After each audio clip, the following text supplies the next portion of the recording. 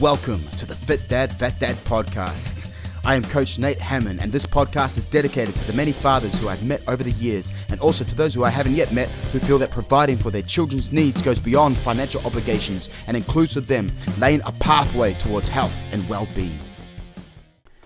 Alright, so what we're doing is carrying on from Rule 2, which was never speak the words, "I don't have time."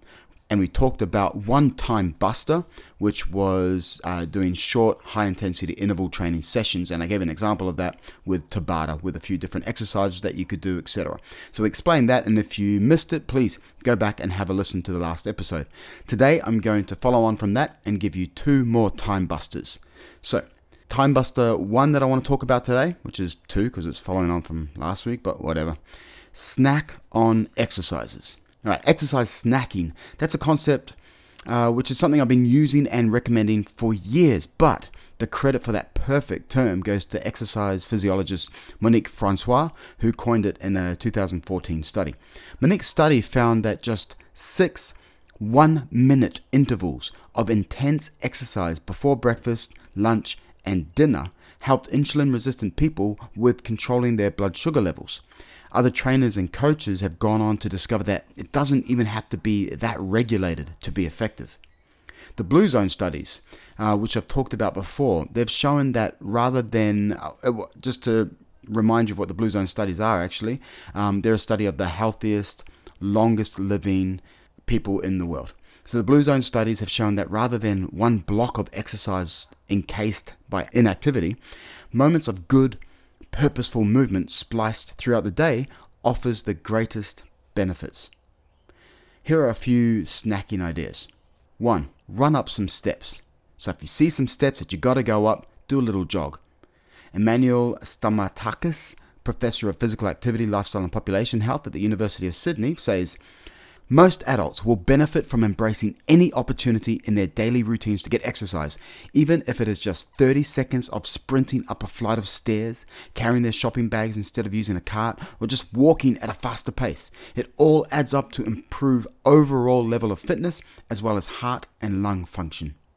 In a 2019 study in Applied Physiology, Nutrition and Metabolism, a cohort of young adults who reported low amounts of physical activity, which was less than 1 hour a week, were asked to run up a flight of stairs 3 times a day, 3 days a week for 6 weeks. So just let me repeat that because it's quite basic. They were asked to run up a flight of stairs just 3 times a day, 3 days a week for 6 weeks. This exercise snacking was enough to show marked improvement in their cardiovascular fitness. Exercise snack 2, rip out a few squats. This is one of those exercises that you can just about do anytime, anywhere, within reason. I wouldn't recommend it while delivering a eulogy or waiting in line at the shops, but while, brushing your teeth, waiting for the kettle to boil, while on hold with your phone company, there's a few hours there. There are many moments in the day where you can afford to knock out a few bodyweight squats, so just do it. The squat is an essential movement. It replicates something that we do every day. We sit down and we stand up. We sit down and we stand. Do your squats. Consider them vital medicine. Exercise snack 3. Drop and give yourself 10. The humble push-up is a legend of bodyweight exercises. It is a foundational exercise, meaning you can build off it. And it is a compound exercise, meaning that you can, or that you do, use more than one joint.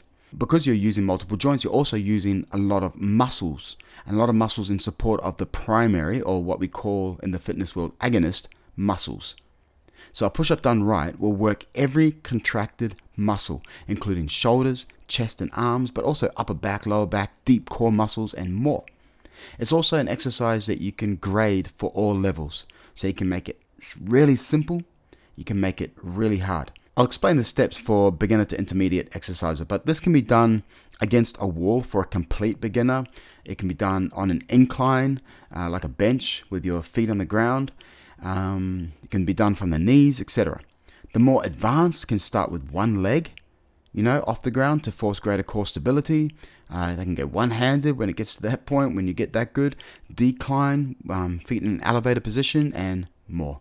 But here's the simple version of a push-up, the foundational version of a push-up. 1. Get into a plank position. So this is where the top of your head, lower back, and heels all align. Your back should look like an even slope.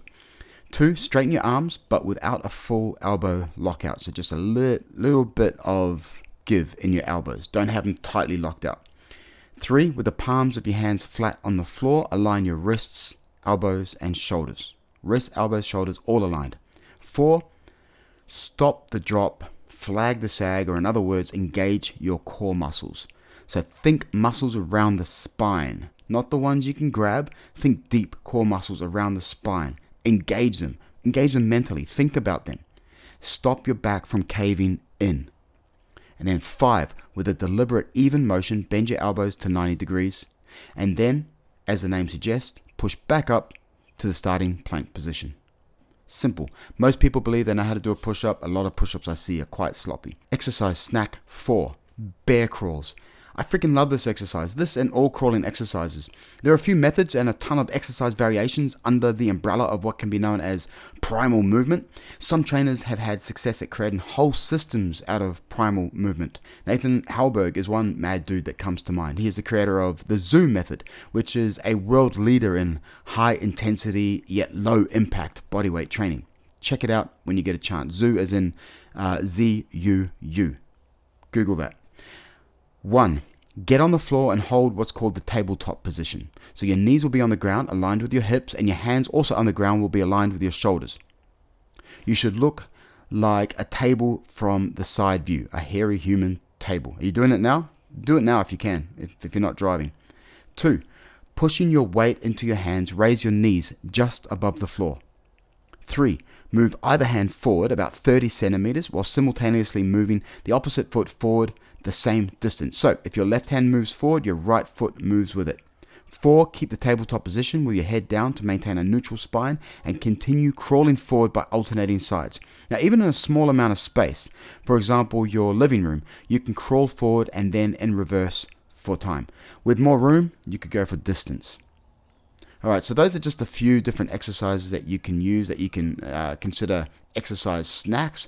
If my explanation was hard to follow and you need to see something visual, please just Google search any one of those and you'll find some good examples. Alright, the third time buster that I want to talk to partner with Tabata, or at least short, high intensity interval training sessions and exercise snacking, is to get a hobby that involves movement. What if you absolutely abhor traditional exercise? What if you dry reach at the side of a dumbbell? To be honest, you have to be honest. You don't have to lie about enjoying exercise. Just find a physical activity that you don't have to lie about. Keep trying new activities until you find one that suits. Try multiple activities. Just plan your days to include body movement. A workout doesn't need to feel like work. Now, a little caveat to that, I do believe in hard work and to throw in effort sometimes that do feel tough and hard and that can really break you down. But for many, starting flat out and trying to hit an ideal workout session right out of the gate, especially when you haven't worked out for a long time or not at all, can actually cause you to go backwards because you simply weren't ready for it. The most important thing is to keep your body moving. You could join a social touch footy team. Try a casual racket sport, squash, racquetball, tennis, pickleball. Racket sports are fun and a great natural hit session. Go swimming, doggy paddling counts, go surfing, or bodyboarding or body surfing, or release your inner child and do a bit of wave jumping. Be sure to scream wee with every jump. Go for nature walks. Vitamin D from the sun, fresh air, flora and fauna to calm the senses. Perfect stress buster. Take the dog out for a walk and play toss and catch. Take your kid for a walk and play toss and catch. Try not to confuse the two. Find an old rail trail to bike along. More and more cities are developing routes for bike riders and walkers along discarded rail tracks. Create and maintain a garden. Put on some tunes or enjoy the sound of nature. Get up, get down, hands in the dirt, digging. Shoot some hoops. If your ball skills are as good as mine, you'll get a great workout just from chasing down balls that bounce off the rim or miss the backboard altogether.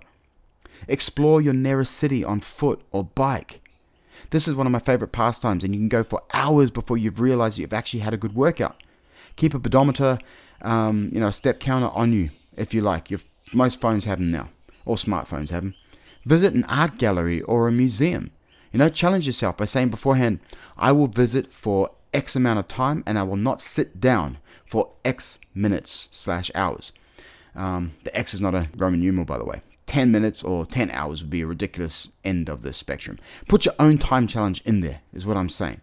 Okay, so you don't normally move your body for more than 20 minutes at a time before sitting. Challenge yourself.